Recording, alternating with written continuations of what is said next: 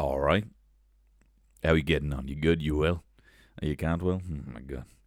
I can't bloody stand myself sometimes. Well, that's what I should call myself. Tony can't bloody look himself in the mirror a lot recently. Well. No, look, I hope you're well. And how's your granny? Is she on Slack? How's your granny for Slack? Did she get that Slack Premium I sent her?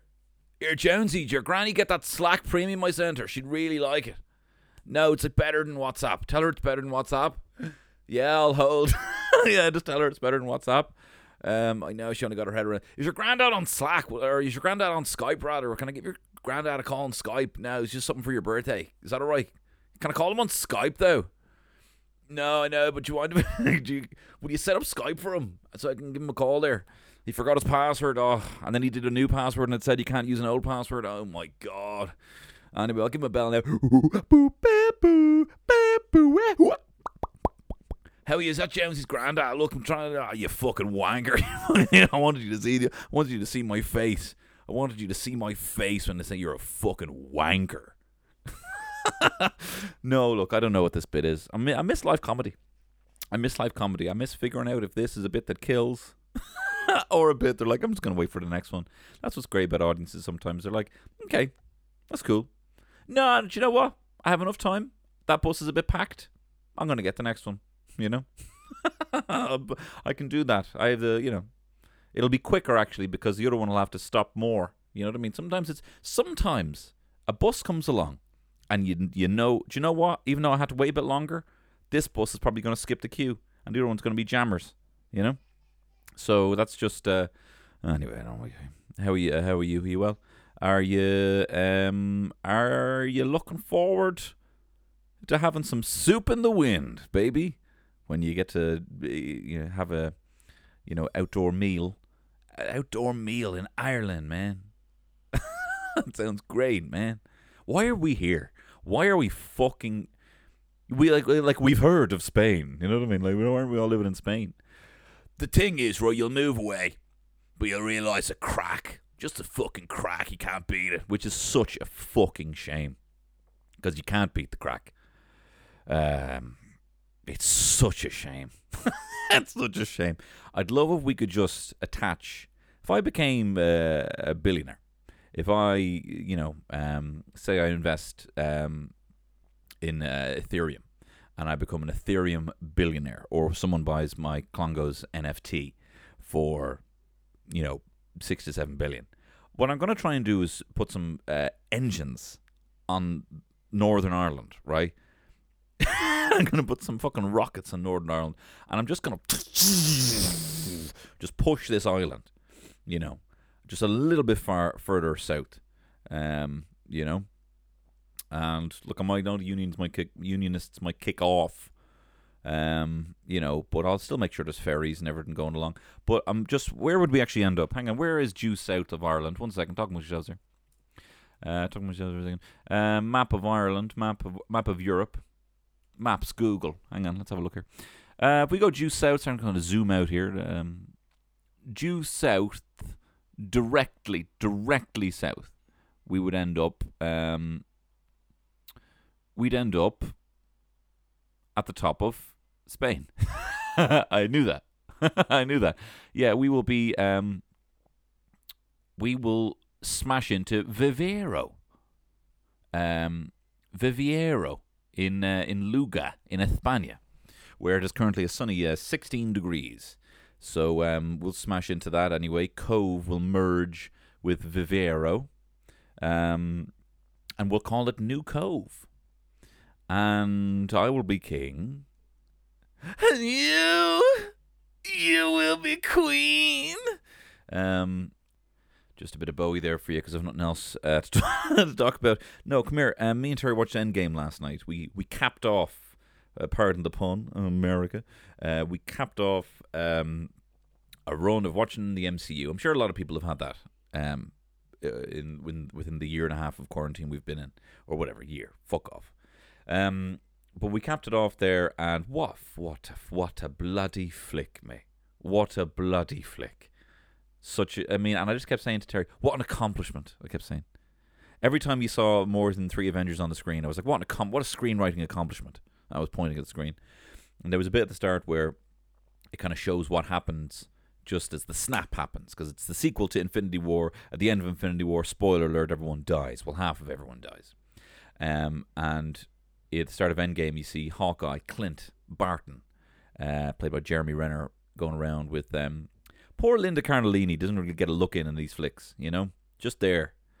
And that's maybe the kind of people take umbrage with Gwyneth Paltrow showing up at the end in the Iron Man suit and like having the battle, you know. And some people, I call them incels, have an issue with seeing more than 3 women on the screen fighting, when all the ladies show up. But we're not talking about that right now. I've talked about that in a previous pod. That I think it's fine. And Jesus Christ, you have everything. Just give the women a scene, for God's sake. But we're not talking about that, as I said. But there's a bit at the start where Hawkeye is teaching his daughter how to be a good archer. And literally from walking from where they were standing to the tree, where to get her arrow back, she disappears. And then the other kids disappear. And then poor Linda Cardellini disappears, even though you wouldn't notice because she doesn't really have much to say. And then, Hawkeye's running around looking for his family. And then he goes sprinting into the gaff. And I said, dead right, I'd probably do the same thing. Just bolt right into the gaff, boot up the PlayStation 5, and hope the Chinese hasn't disappeared. Which, to be fair, she laughed at, but, she was, does he really mean that? Does he really mean that? So that's what we watched. What an accomplishment, though. It was great. I really enjoyed. It was probably the best cinema experience ever. Was Endgame, the final battle. And it's just so much fun. You don't expect it to be fun. They had all the dark time, and something just to keep in mind. And I say this if you're a fan of anything, if anything you've ever just enjoyed, and you're nervous about the next steps some franchise or a band might take with a new album, take the time when you have it. When something's going good, like an album's released, a TV show has a great episode, and you think to yourself, this is the fucking best thing on TV. This is the best band right now. This is the best album of 2021, Just take a second just to breathe that in, okay? And just know that everything will eventually be ruined, and that's fine. That's fine. Right now, I mean, I would probably... I'm not talking about Captain America or Falcon the Winter Soldier right now, but, I mean, for the most part of the MCU, it's great, Capped with Endgame, as far as I'm concerned. I'll put WandaVision as a kind of floating eye above the pyramid, right? But everything's good, right? It's good. It's wrapped up. It's wrapped up in a nice little neat package, right? The character arcs have been explored and over-explored and explored again, and then given a satisfying, in some cases sad, bittersweet endings. It's perfect. It's as perfect as a 23 film franchise can get, So it will be ruined, but it will be ruined.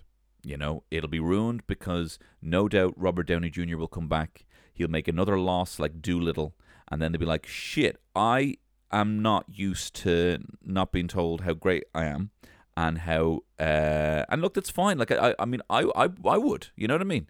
I've thought about bringing Plume back. Of course I thought about bringing Plume back, And if I had no other choice, if I had been just a TikToker and Plume had blown up and I was like, fuck, what do I do now? And and then I saw, which is so cutthroat that TikTok is, where there's such a dramatic difference in how videos can be popular versus unpopular. I would have been like, right, I got to bring Plume back or get me tits out, So I understand where he might be coming from, but he's probably going to come back. He's going to look for a payout that's going to be in excess of 100 million in some capacity, that is going to cripple the film's, creative freedom, and it'll be a subpar flick. I don't see Jon Favreau coming back for an Iron Man. I don't see the Russo brothers coming back because they have a near perfect, run in Marvel. They probably have as much money as you could probably get as a director. They probably just want to make for the sake of making. Chris Evans will come back. He won't want to, everyone's got these satisfying character arcs. Just take a second, if you enjoy that, just to be like, it's good now, and remember this feeling. And remember that you have access. I was watching RuPaul's Masterclass. And RuPaul RuPaul was saying that Ru realized that she went to a therapist, and the therapist said in the early 90s, Ru, do you really... Now, RuPaul for me is Oprah, right? If Oprah's your bag, or if, like, RuPaul for me would be like the... you know, people like love Jocko Willink, and people love, you know, kind of hard but firm motivators. That's a bit too hard for me. I like RuPaul. RuPaul is just everything you do already is fucking amazing. And you get to deserve to feel great about whatever it is that you are. And that you are magic. And that there is a spell. And that you are just, you have not even tapped you. He's like, RuPaul's like The Secret with Oprah in drag, you know? And Ru was saying that her therapist said, you do realize that the power that you feel when you walk out on a runway, or you walk out doing a live show or a lip sync in your drag, you have access to that power when you're outside of drag. And similarly, you at your best, you do have access to that in however, but a lot of the time you just need the right setting. You need the right frame of mind. You need the right context to acquire it again. I'm not talking about that exactly, but I am saying that you have access to the joy that the end of the Avengers films made you feel when it inevitably is destroyed. You know? Did you ever watch Art Attack and you're watching Neil Buchanan and he's making something? And then all of a sudden he's going for something expressionist. And maybe it's like a snowman with like cotton buds. He would never do anything so, you know, rudimentary. And then all of a sudden he just fucking douses it in sparkles and you're like, he fucking ruined it. He ruined it. He had something good going there, and he ruined it. You know? But he's going for some sort of expression. Just remember what it looked like with all the cotton buds on it. You know what I mean? You have access to that memory and that feeling whenever you want. You know? And you have access to the feeling of Captain America picking up Thor's hammer, Mjolnir, you know, and smashing in Thanos' face. You have access to remembering that, and not, you know, where he's like, we're going to space again? What? Oh my God. I guess you can call me Captain Space now. You know? Whatever happens. You know what I mean? Anyway. I hope you're well, and I am excited about this pod. In the spirit of Bealtaine, as you know, I celebrate Bealtaine and Samhain and Imbolc and the other one. Can't remember what it is, because I'm a badass neo-pagan, and I raise my family in the neo-pagan way. No, but I'd love to be. So Bealtaine and Samhain, it tends to be the witchiest days of the year, where the veil of this realm and the other world seem to kind of thin slightly, allowing in all sorts of tricksters and goblins and bloody ninjas or what have you. I listened to, there was this, I think I've talked about it on the pod before, there was a Viggo Mortensen, I watched this like Lord of the Rings making of the game, because it was an added feature on the Lord of the Rings DVD, and Viggo Mortensen was like doing his bit to the camera to kind of promote this game, and he's like, "See, hey, you can play as me, Aragorn, and fight your, I don't know, ninjas or whatever." He doesn't even know what they're called. He was probably looking at the Uruk-hai and the orcs and the Ents, being like, "Don't even fucking tell me what they're called. I'm in and I'm out. I don't care." You know, people talking to him about him and Éowyn and that, you know, necklace that she gives him, and he's like, "I don't fucking remember what you're talking about." But anyway, in Bealtaine and in Samhain, things tend to pass between this realm and the next. So what I was originally going to do, in the spirit of Bealtaine, was list off my top 5 cryptids. These are the top 5 potential animals or monsters that may or may not exist. These are animals yet to be adopted to whatever the animal equivalent of a Pokedex is. I don't know, fucking zoological journal. I don't know, whatever it is. But then there was a few other things. There was things from history. There was geographical things that I've been reading about the last couple of weeks. Just weird witchy shit. So I don't know what this pod is, but here's a list of some of the witchiest shit that I'm into at the moment. But before we get on to that, I would like to thank my sponsor of this podcast, the Dubliner Irish Whiskey. Look, as you know, the Dubliner is a cool, disruptive distillery out of the heart of the Liberties. They're a contemporary, sexy brand. And they have a great taste in whiskey. That is, again, as you know, is an Irish whiskey, but it is aged in bourbon casks to give it a hint of sweetness. I use it in Irish whiskey cocktails. I use it in bourbon cocktails. I was drinking whiskey and ginger ale over the weekend, and it's lovely and refreshing. The Japanese have a drink called a highball, which I also am very partial to, which is just one shot of whiskey just filled up with sparkling water and loads of squeeze of lemon, and it is very refreshing. Whiskey is not necessarily considered a summer drink, but it is probably one of my favourite summer drinks, and no better than with the Dubliner. But you know all that. You know all this. But what you might not know, because I've been doing a bit of digging on this website, irishhistoryforfuckinglegends.org, and I'm trying to look for mentions of Dubliner Irish whiskey, which I believe firmly is the original recipe. Where this stems from. No one knows where they got this blasted recipe, and I'm trying to get to the bottom of it, and I'm going to sell it like plankton in SpongeBob when I find out. But I've been looking it up, and I've been talking about kind of an ancient Irish folklore, mythology, when I've seen Dubliner Irish whiskey being mentioned.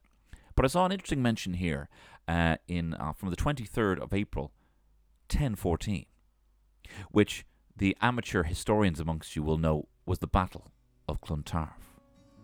I'll read here. It says, in 1013, Mael Morda, the king of Leinster, joined forces with the Vikings. United by a love of shit whiskey, they tried to flog their wares to Mael Shachlan, the king of Meath. When he had a taste of this whiskey, it tasted so shit and like Bord na Mona that he summoned the help of Brian Boru, who was an advocate for tasty, accessible whiskey from Dublin with a hint of sweetness. So the two leaders met before the battle, and Mael Morda said, Brian, just say that our peat bog-flavoured whiskey is better, and Brian said, never! And this resulted in the bloodiest day in ancient Ireland, but it was also a rout for King Brian. And although 4,000 of his troops lay dead on the battlefield over this petty grievance over whiskey, there was 6,000 Leinster men and Vikings who were slaughtered, including every single Viking leader. And as the ships carried their dead away on the sea at Clontarf, Brian gazed upon all of the dead, and he said, it was worth it for this tasty Dubliner Irish whiskey. So look, I don't know if that's related. Do you like these? Do you like these little story lessons? Are they, even if they're crass with product placement, do you enjoy them? Let me know. Anyway, in the meantime, let's get into some witchy shit here on Tony Cantwell's Shit Show. It's Tony Cantwell's Shit Show.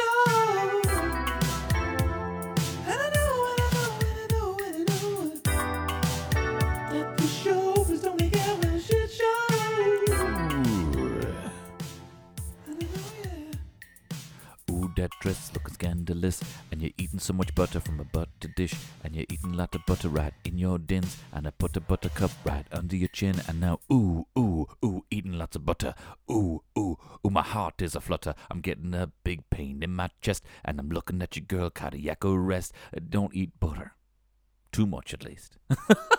I'm getting back in the field here. I'm going to release a rap album, I've decided now next year, but enough about that. Let's talk, it's fucking pissing down out there.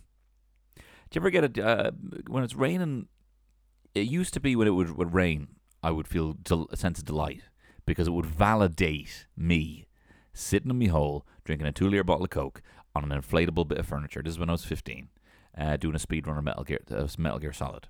That would be, on a rainy day, fine. Thank God I don't have the pressure. Sunny day would just get me down, being like, oh, now I'm gonna have to do this in the dark. You know what I mean? Even though I was already in the dark, but now I feel bad about being in the dark. But now it's just when it rains, it's just, Jesus Christ, am I in a Temple of Doom? Because these walls are looking very close together all of a sudden. Hello, what's going on? I hope I can grab my hat before these 4 walls close in on my head. You know what I mean? So, yeah, pissing down. Someone must have stepped on a spider. Oh, poor fella, poor flat fucker. Because it's raining. Did you ever hear that superstition? I'll do a podcast on superstitions, including buttercups, and whether you do in fact like butter from one being under your chin. But that's not right now. We're not talking about the superstition. We're talking about the supernatural, the witchy shit, even though we're not really, but it's weird shit I'm into at the moment. So look, here's one for you. Are you au fait with a puka? I'm sure you are. Are you familiar with the puka?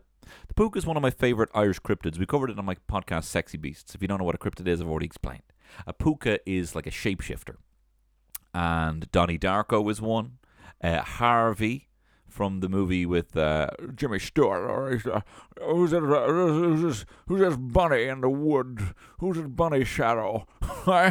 That's one. They also appeared in Darby O'Gill and the Little People. They adopt the form of a horse or a dog or a rabbit, famously, or a ghost or a goblin, even an old man. And they can be told, you know it's a puka because it's jet black with these kind of luminescent golden eyes. And what I like about the puka is the fact that they can speak. So they have the human tongue.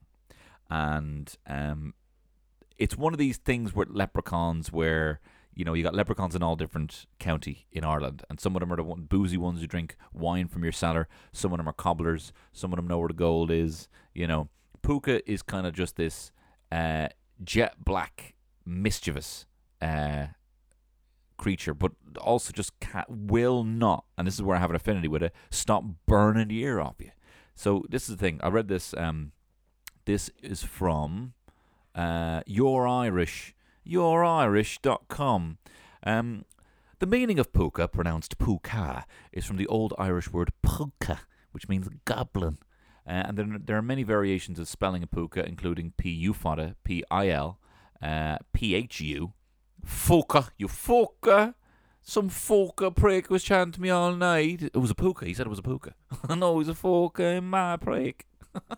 It's possible the origin also comes from the Scandinavian word puke, or puke, meaning nature spirit. One of the more popular ones you might have seen was when in Darby O'Gill and the Little People, when the black horse goes up the hill, because they love hills, they love running around. You know, we all do. Would love a garden. Do you know what I mean? Very much like the millennial dub right now. Would love a garden. So they love big open space, and they're people are terrified of them. They're terrified all over Ireland, but they're the most feared of the ASC, of the fairy folk, because of their reputation for trickery and mischief. But if you hear the stories that they get up to, it's nothing too bad. You know what I mean? Compared to like, oh, we just swapped out your kid for like a fake demon spawn. You know, they're not really that bad. So here's some of the stuff that puka might get up to. So when a puka is in its horse form, sounds like me eating a fucking megabucks. Engaging horse form. Dum, dum, dum, dum, dum, dum, dum. Please don't come in. Please don't. I'm eating in here alone, in horse form, eating Chinese. Don't come in. But when a puka is in horse form, this thing is, I'm just in horse form at the moment. I don't even know who I am anymore. I'm just in absolute horse form at the moment. I'll get out. No, when a puka's in horse form, he tends to have fun. Because we're just having fun by inviting a rider to jump on his back. You saw that. Jump on my back. Jump on my back. This usually happens when the rider has had a little bit too much to drink and is making his weary way home from the pub. Thus starts the wildest trip the rider's ever been on. For the puka loves to terrify the rider with its great prowess, jumping over hedges and rocks and making death-defying leaps. Come the grey dawn, the rider is thrown off the horse's back and left trembling, with none the worse from the night's events, to find his own way home. Sounds like the fucking Nightlink, if you ask me. That sounds like a Nightlink. Huh? No, you know, you're just walking home drunk. You're like, oh my God, what's this? Oh, a magic way to get home. Oh, great. Oh my God, I've never been more terrified in my life. And here I am now. I don't know why I'm in Santry. I don't know why I got off in Santry. And my phone battery's gone. What I've realised from Googling various mythological creatures, or at least more kind of folklore, kind of superstitious fairy sightings and stuff like that, is that normally when they're spotted, it happens at night. It usually happens when someone's walking home. I mean, just that as being a given, they're fucking hammer drunk. Do you know what I mean? If this happened 200 years ago, someone's just walking anywhere, you're hammer drunk, right? You were hammer drunk in the 60s playing, you know, football for Ireland. What do you think you're doing, 200 years ago, walking back from two shitty places, having a shitty life? You're definitely drunk, right? So you're walking home. And they also seem to happen. They also seem to conveniently, and this is where you got to put your little conspiracy theorist hat on, when they can conveniently absolve the storyteller of potential wrongdoing. Now, whether that's on the lighter end of things of staying too late in the pub, the medium level of things of stealing a horse, riding it around the neighbour's garden and not wanting to be in trouble about it in the morning, right? Or the more extreme of just, I need to now make up a story because I embarrassed myself so much last night. Do you know what I mean? Like the same sort of logic that when you come in to work late but angry, it's like, look, mate, you can't be any more angry than I am now right now. You know what I mean? You wouldn't believe the fucking puka I had to ride to get here. It left me out in Santry. You know what I mean? But, this guy could have been walking home from the pub. He could have made a fucking holy show of himself. He could have spilled, when you spill like 3 drinks and you don't feel drunk and you're like, I don't know why my hand is not doing this. And then someone's like, maybe don't drink wine anymore. Hey, buddy, maybe don't drink any more wine there, pal. Hey, buddy. That kind of vibe. And you're just like you're so fucked, you're making up rumors about people who are at the table. This fucker right here, see this fucker here? I fucking kicked this fucking head in. That sort of bad drunk. And then they're like, mate, and then your mates are just like, look, mate, you gotta go home. And you're actually so far past the line of us giving a shit about you that we're not even gonna worry about you getting home safe or anything like that. We actually kind of hope you end up in a ditch but don't die. You know what I mean?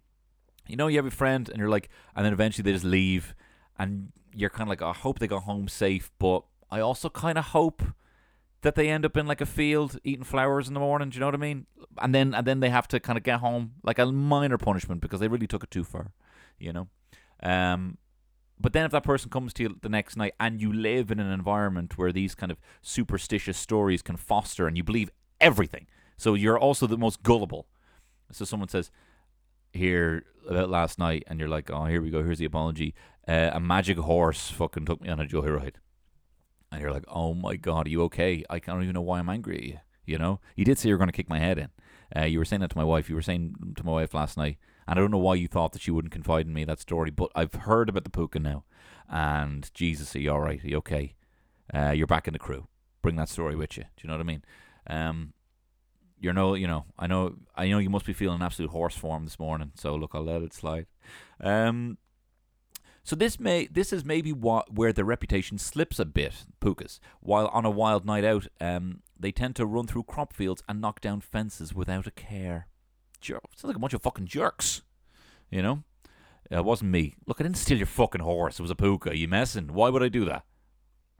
Another explanation for this is you got so drunk, you genuinely thought that from a wild horse was like, get on my back, get on my back, get on my back. And you're like, what? Okay, this is crazy, but I will. I don't even feel drunk. I know I spilled 3 glasses of wine, but I don't even feel drunk. This is great. Whoa! You would go on a wild ride, but then to jump on a wild horse's back and be thrown off and be like, this isn't my gav. It's insane. That is insane. I'd be like, you won't believe what happened to me last night. I was haunted by a fairy. I got on a wild horse's back and it didn't take me to my gaff. Oh my God. Man, I'm so sorry about that. You're back in the crew. So the puka is very the horse form of the puka is very reminiscent of the cryptid, the tikbalang.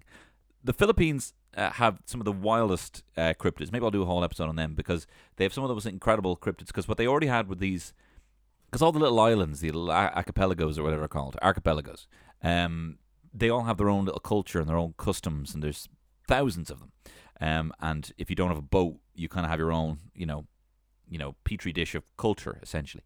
So what they have is crazy superstitions and for each island. But then when the Spanish came in the 1500s, they brought Christianity with them, and they basically just took every single, sprite or fairy or superstitious creature, and they documented it and said they're all the devil. They're all evil and they're all the devil. I don't want to hear that one is for love, one is for,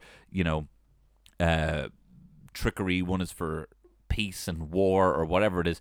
all of your little kind of demigods and deities and demons and everything are the devil, right? And here's a sin that I can link directly with that. So it fucked the whole folklore of it all. But as a result of that, they're terrified of so many different ones. The Aswang, the Tikbalang, and they all have amazing names like that. So I'll maybe I'll do a pod on that in the future. But it's very reminiscent of the Tikbalang. The Tikbalang is a sexy horseman. Just imagine the sexiest horseman that that a furry drew on DeviantArt, and that is what the Tikbalang is. Right. So as well as them being horses, look, they also love a good chat, guys. They're somewhat of a ragrock like myself, huh? So another thing the Púca loves, as with all of us Irish ragarocks, is they love to chat. And they will happily stop you and shoot the breeze with you, sometimes giving great advice and making exceptional prophecies. But he'll put the fucking 150 to 1 on the cunt. He's a Púca like myself. He'll run rings around you. Oh, I'm sorry, man. Where'd you get that bit? I lost everything. This fucking horse I was chatting down the road told me. Anyway, in some rural areas you will see houses that have a bench on the right side of the door, and the gatepost on the right side will be smooth, whereas the left will be a rockery or some sort of uncomfortable mound. This is because a good Púca will always sit on the right, and a mischievous sprite will favour the left. That'll be some episode of Grand Designs now, getting that rockery installed. A big fucking rockery there on the left there. Why does it have to be on the left? So the horse or the Púca, it's a horse, you know. So a horse won't come. What are you talking about, you fool? So if you get approached by a Púca, they normally have the same chat, predictable chat. This will be their opening line. Apparently, they'll say, "You're new here, I think. Many years ago, I used to live in this house." Do you know what that sounds like? That sounds like an episode of, remember the Diary show on MTV? This is the Diary of Christina Aguilera. You think you know, but you have no idea. This is the Diary of Chris Rock. And it would follow them around for like a couple of hours or whatever, or a week, and document everything. And whenever it was like a starlet or like or some big teen star, they would always like go back to their like house, or go back to like, an impoverished area, and be like, go into their house again and kind of look at their old, like basically rocking up at someone's house, being like, "Can I show this film crew what shitty gaff I used to live in?" So that's the kind of vibe that this Púca's going for. Apparently, one of their favorite topics is how the family lost its fortune or was swindled out of their money and lands. That sounds like me old lad. Driving through South County Dublin. See that gaff, John? Which I was in the boom times. Now they're having a fucking pot to piss in, son. So that's what they'll tell me.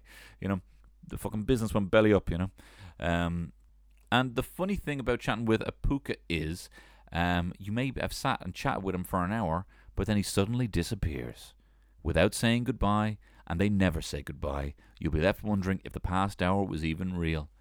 That sounds like me on every work night out I've ever been on. Having these deep, meaningful conversations and then leaving abruptly without saying goodbye to anyone. Just because you can really do a good Irish goodbye when you're collectively kind of friends with everyone. You know what I mean? If you have one kind of pillar best mate, you kind of do have to say goodbye. But I'd be there like, "Man, it's great having these chats, man. This is great. We should fucking do this more often. Like, why are we all so uptight in work?" And then just gone. Was the last hour even real? He invited me to his wedding, and then took it back. They never leave. They never leave any sign that they were there. Okay, that is the Púca, one of my favourite folklore beings, fairy sprites. And this sound like all around good guys. Now let me tell you about one of my favourite places, and that is the island of High Brasil. High Brasil? Are you familiar with High Brasil? So High Brasil, no relation to Brazil, which I was actually chatting to a Brazilian, and when you're sitting on something that you want to say, but you haven't found the kind of avenue to get in, and then the chat has kind of moved on, and you saying this now would kind of be quite abrupt, and then you're kind of doubting, was it even interesting in the first place? And now you haven't been saying anything because you've been waiting to say this one thing, this fact about Brazil, or this thing about Brazil, and now the conversation's moved on. And you actually kind of look like you're not having a good time because you haven't said that in like 5 minutes, because you're like... Now the funny thing... Now just think about Brazil. And people are already moving on. They're talking about fucking Marty Morrissey or something like that. Remember we were talking about Brazil there? And you just have to abruptly, and everyone's like, "What are you doing?"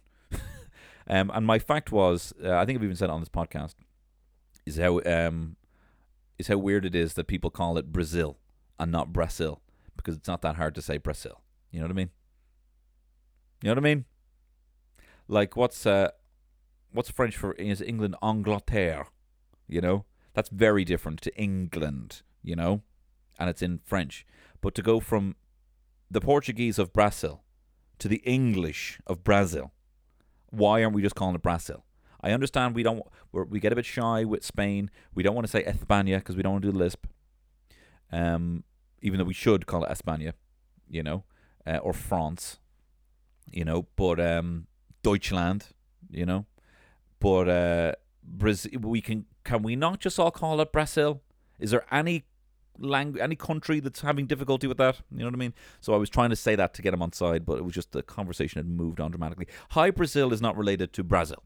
No, Hi Brazil is, very interestingly, there's an island off the west coast of Ireland, or at least potentially there used to be. I'll read the copy. This is from ancientorigins.net. It'll do it better justice. So Hi Brazil is a mysterious island that appears on maps, and a lot of maps, from 1325 to the 1800s, where it doesn't appear again. It's an Irish myth where it's said to be clouded in mist except for one day every 7 years where it becomes visible, but still can't be reached. Kind of like the Skelligs, but invisible.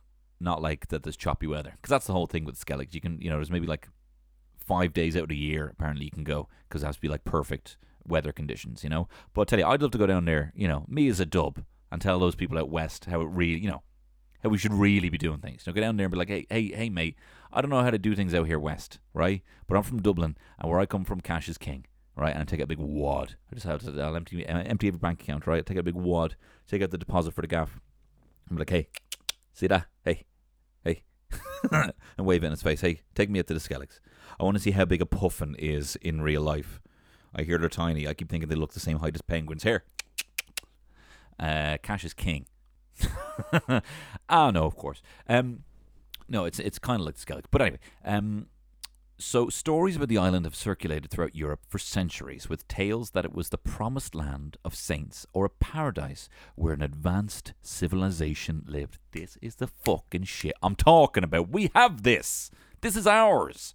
We're not having to, go to America for this shit. America doesn't have any of this shit. We have this. This is ours. On most maps, the island is located roughly 321 kilometres off the west coast of Ireland in the North Atlantic. One of the most distinctive geographical features of Hi Brazil is that it often appears as a circle with a channel or river running from east to west. Hi Brazil goes by a lot of names. Hi Brazil, Hi Brazil, Hi Brazil, and Nile Breslin. And it's derived from the name Breazel, meaning the High King in the world of Celtic history. So it's first noted in 1325 by a Genoese cartographer, and it's identified as Bracile, Bracile. And then again in 1375, where it's actually pictured as two separate islands with the river running through it, called Ilha da Brasil. And then in 1436, it shows up as Sola da Brasil in a Venetian map. So what do we got here? We got fucking Genoese cartographers. We've got Catalan cartographers. We've got, Venetian cartographers.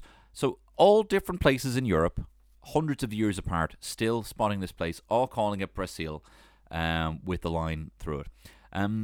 So in 1480, John J. Jr. Jingleheimer, Schmidt more like, departed from Bristol on a journey to find the fabled island, only to come back empty-handed after spending 2 months at sea.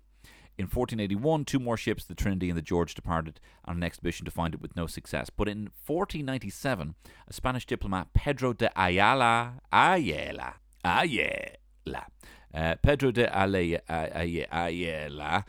reported to the Catholic monarchs of Spain that John Cabot, who was the first European to visit North America since the Vikings, had actually met these men from Bristol, and they said that they had found Brazil, Hi Brazil.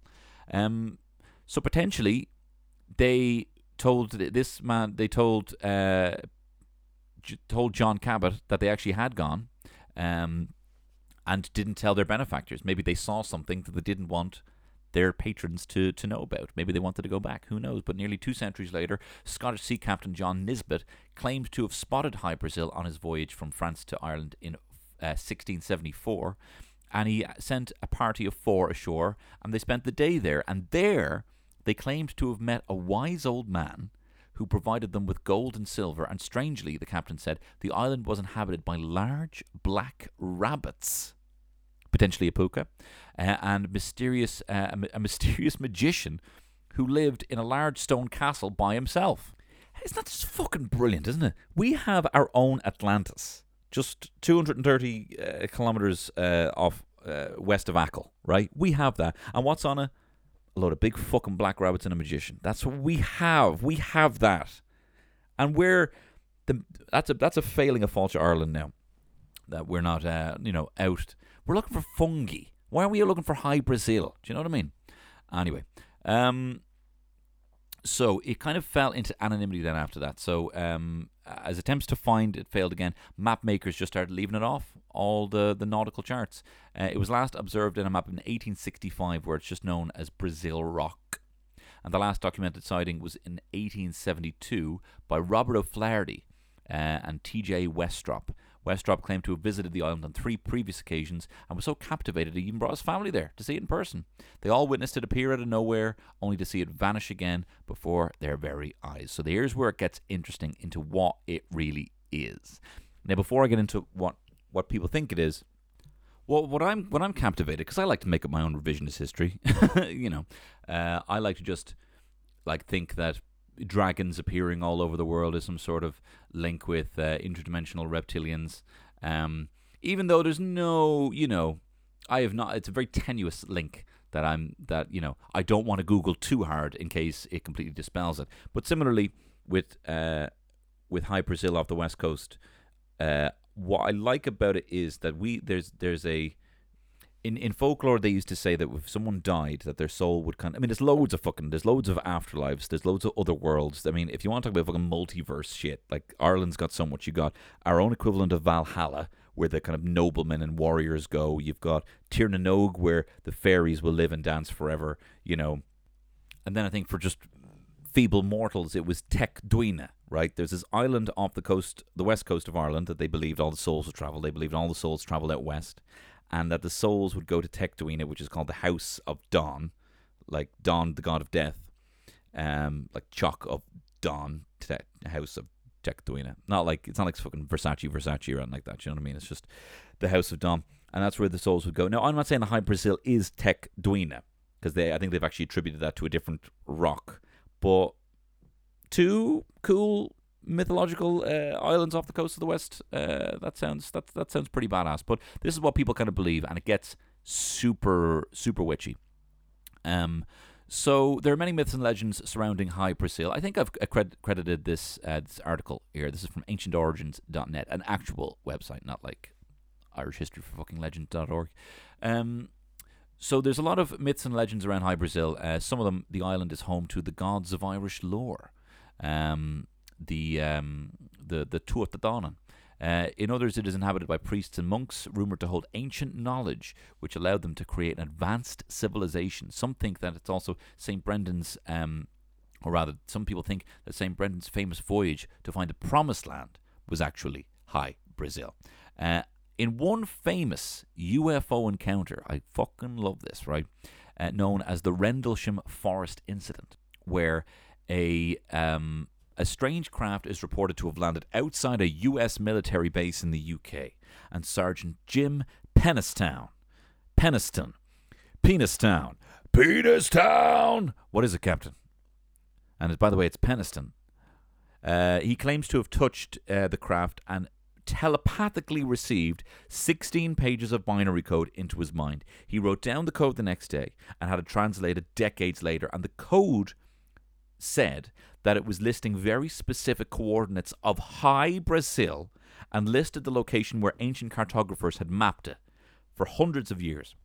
And it also listed the coordinates of several other ancient sites, including the Pyramids of Giza and the Nazca Lines. And at the very bottom of the message, the coordinates of High Brazil were listed again with the origin year of 8,100.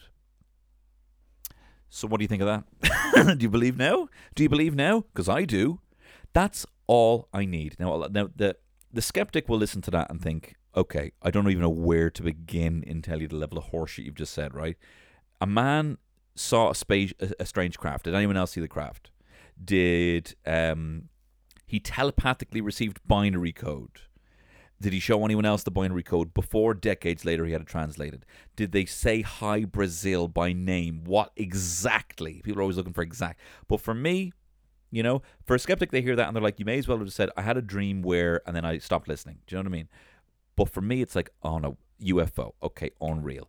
Binary code, that's something I can't originally speak. And then they translated it. Oh my God, we're getting Indiana Jones now. And it's saying, hi, Brazil. Oh my God, that's the name of the place. What does it say about it? Well, it also put in this geographical location. Oh my God, is that the same? Yeah, it's the exact same as the maps. Oh my God. And they also talked about Giza. Why? Don't know. Isn't that class?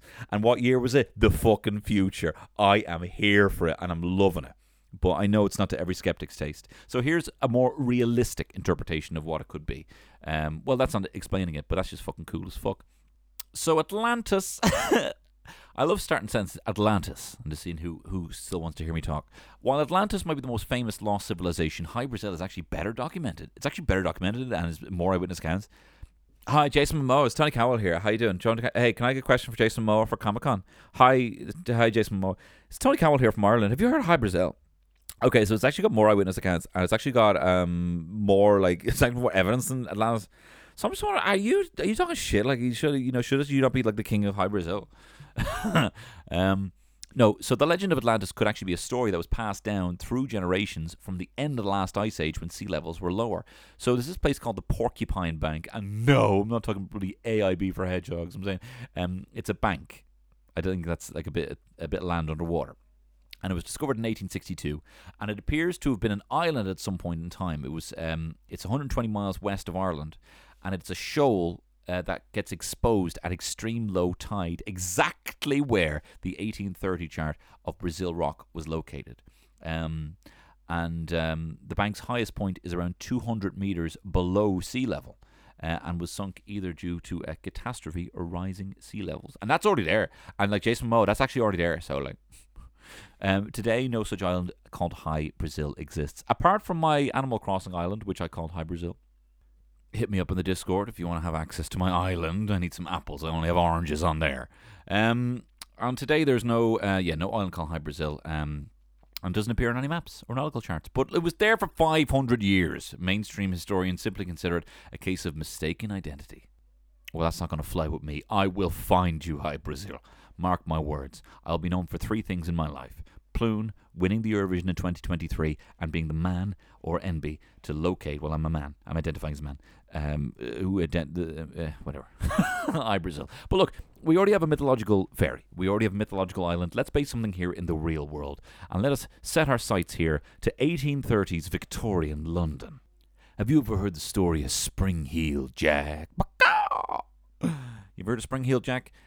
So the 1830s in London was a interesting time, right? You had people from all the countries, all over the place. You had tenements upon tenements. You had a shitload of Irish. You had, like, it was an actual cesspool in that there was even, you know, some buildings just were built on top of open sewers. You know, it was just an insane time. But it was also a very superstitious time. For whatever reason, the 1830s, there had been just a shitload of ghost sightings. Everyone just got really spooked. Everyone thought that ghosts were out. And the Met, like the proper London Met, were exploring all of these. So much so there had to be like the mayor of London speaking about what they're doing to do about the ghost epidemic, right? So you had a combination of the superstitions of you know, everyone being so superstitious about ghosts, and also kind of Jack the Ripper lights going around. Lads who weren't killing, but we're definitely running around, you know, being a bit grabby goosey and then running away, right? So imagine a combination of the superstition of ghosts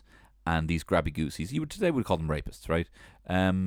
These lads kind of merging of the two was this guy Spring-Heeled Jack. So Spring-Heeled Jack was described by the people who claimed to see him as having this kind of sort of diabolical, devilish appearance, clawed hands, eyes that were like balls of red fire. And one report claimed that he wore a black cloak and a helmet that was so tight-fitting that it looked like an oilskin. Like, you know, like the traditional devil hat. You know the devil hat where it's kind of like slick back and he got the kind of mustache, that kind of vibe. And said he was tall and thin with the appearance of a gentleman. But other people said he could breathe fire and breathe out blue and white flames, and that he had sharp metallic claws on his fingertips. And he was able to speak comprehensible English. So some of the sightings. According to some accounts, in October 1837, a girl by the name of Mary Stevens was walking in Lavender Hill when she was working as a servant after visiting her parents in Battersea. On her way through Clapham Common, a strange figure leapt from a dark alley. After immobilizing her with a tight grip of his arms, he began kissing her face and touching her flesh with his claws, which were, according to her deposition, cold and clammy as those of a corpse. In a panic, she screamed, making the attacker flee from the scene, and the commotion brought several residents who immediately launched a search for the aggressor, but he couldn't be found. The next day, a chap matching the description jumped in the way of a passing carriage. This is near Mary Stevens' home, causing the coachman to lose control, crash, and severely injure himself. And then several witnesses claimed that he escaped by jumping over, this is where the spring heels come in, a 9-foot fucking wall while cackling in a high-pitched, ringing laughter. You never catch me, Springfield Jack! Springfield Jack! Not Springfield Jack. Not Springfield Jack. Gradually, the news of the strange character spread, and he soon became known to the public as Spring-Heeled Jack. Then there was another case reported on the night of 19th February 1837, where Jane Alsop answered the door of her father's house to a man claiming to be a police officer. He told her to bring a light, claiming to have caught Spring-Heeled Jack in the lane. She brought the person a candle and noticed that he wore a large cloak. The moment she handed it to him, he threw off the cloak and presented a most hideous and frightful appearance, vomiting blue and white flame from his mouth, while his eyes resembled red balls of fire. She also reported that he wore a large helmet, and his clothing, which appeared to be very tight, resembled white oilskin. Without saying a word, he caught hold of her, began tearing her gown with his claws, and then she was certain were of some metallic substance. She screamed and managed to get away and ran toward the house. He caught her on the steps and tore at her neck and arms with his claws. She was rescued by one of her sisters after he fled. Another one here. On February 28th, just 9 days after this attack, 18-year-old Lucy Scales and her sister were returning home after visiting their brother, a butcher who lived in a respectable part of Limehouse. Miss Scales stated in her deposition to the police that her and her sister were passing along Green Dragon Alley. Welcome to Green Dragon Alley. What you want, a dragon? Well, you better go a different fucking alley then, mate. They observed a person standing in an angle of the passage. She was walking in front of her sister at the time, and she just came up to the person who was wearing a large cloak. He spurted a quantity of blue flame in her face, which deprived her of her sight, and she was so alarmed that she dropped to the ground in a fit. So this lad is going around in white latex with a couple of bungee shoes, blowing sambuca in ladies' faces, right? Tearing at them with his pewter claws that he got in Asha in Stephen's Green, and then jumping over a wall with a you never catch me, Spring-Heeled Jack. So look, here's the Irish connection, right? Some researchers believe that some individuals may have been behind the origins, and then others imitated later on. But Spring-Heeled Jack was widely considered to be not a supernatural creature, not some alien from a planet that has a different sense of gravity and can jump high, or the actual devil or interdimensional alien, as he might be known. But rather, one or more people with a sick sense of humour, kind of all adopting this mantle of Spring-Heeled Jack. And this idea matches the contents of a letter to the Lord Mayor, which accused a group of young aristocrats as being the culprits after an irresponsible wager. So there was a popular rumour going around in the 1840s that pointed to an Irish nobleman, the Marquis of Waterford. The Marquis? M-A-R-Q-U-E-S-S. Marquis. I'm going to say Marquis. The Marquis of Waterford as the main suspect. So they suggested that this may have been due to him having previously had bad experiences with women and police officers. So the Marquis was frequently in the news in the 1830s for drunken brawling, brutal jokes, vandalism. He said he'd do anything for a bet. He had irregular behaviour. He had a contempt for women that earned him the title of the Mad Marquis. And it was known that he was in the London area at the time of the first incidents. In 1880, he was named as the perpetrator by E. Combe Brewer, who said that the Marquess used to amuse himself by springing on travellers unawares, frightening them, and from time to time, others have followed his silly examples. In 1842, he married and settled in Curramore House, County Waterford. That's where All Together Now is held, and reportedly led an exemplary life until he died in a riding accident in 1859. So the next time you are at All Together Now, or any kind of live event down in Curramore House in County Waterford, just know the chap who sat in the fucking big gaff there used to get dressed up in latex, put on pogo boots, wear some pewter claws he got from Asha and Stephen's Green, and spit flaming sambucas in the face of women and jump over walls. Just know that that's part of our history as well. So look, there you have it. Couple of witchy tales for the witchy day that it is, or the witchy week, as we enter into the beginning of summer, post-Bealtaine. We have pukas out on the rolling hills of Connemara pretending to be horsemen. We have islands off the west coast of Ireland that are potentially either where Jason Momoa lives or some magician with a load of rabbits. And we have some tough twat who used to be a bit of a grabby goose and spit sambucas in people's faces. Wow, what a history we have. And look, thank you very much. I have a couple more here, but do you know what? We'll save them for an upcoming episode. If you like this, you like these witchy tales, you like these kind of more kind of Fortean kind of episodes, do let me know, and I'll give you more. But look, next week it's all kicking off. We're kicking off Eurovision fever, baby. Eurovision's coming up the next couple of weeks, and the next episode on the Patreon is going to be the first edition in the best of Eurovision. I'm listening to every single Eurovision song there is. I'm competing them against each other, and we're going to figure out what is the greatest Eurovision song. Part 2 will be over on the main feed here on Tuesday, Part 1 on the Patreon this Friday, and then the Part 3 on the Patreon, and then Part 4, the final, will be on Tuesday week. So look, thank you very much. Thanks for this being my job. Thank you very much to the sponsor of this podcast, the Dublin Irish Whiskey. And let's all just take a moment, stare out west to Tech Dween, and think of all the franchises who will eventually die, and appreciate them here while they're still alive. All the best. Take care. It's Tony Garwell Shit Show.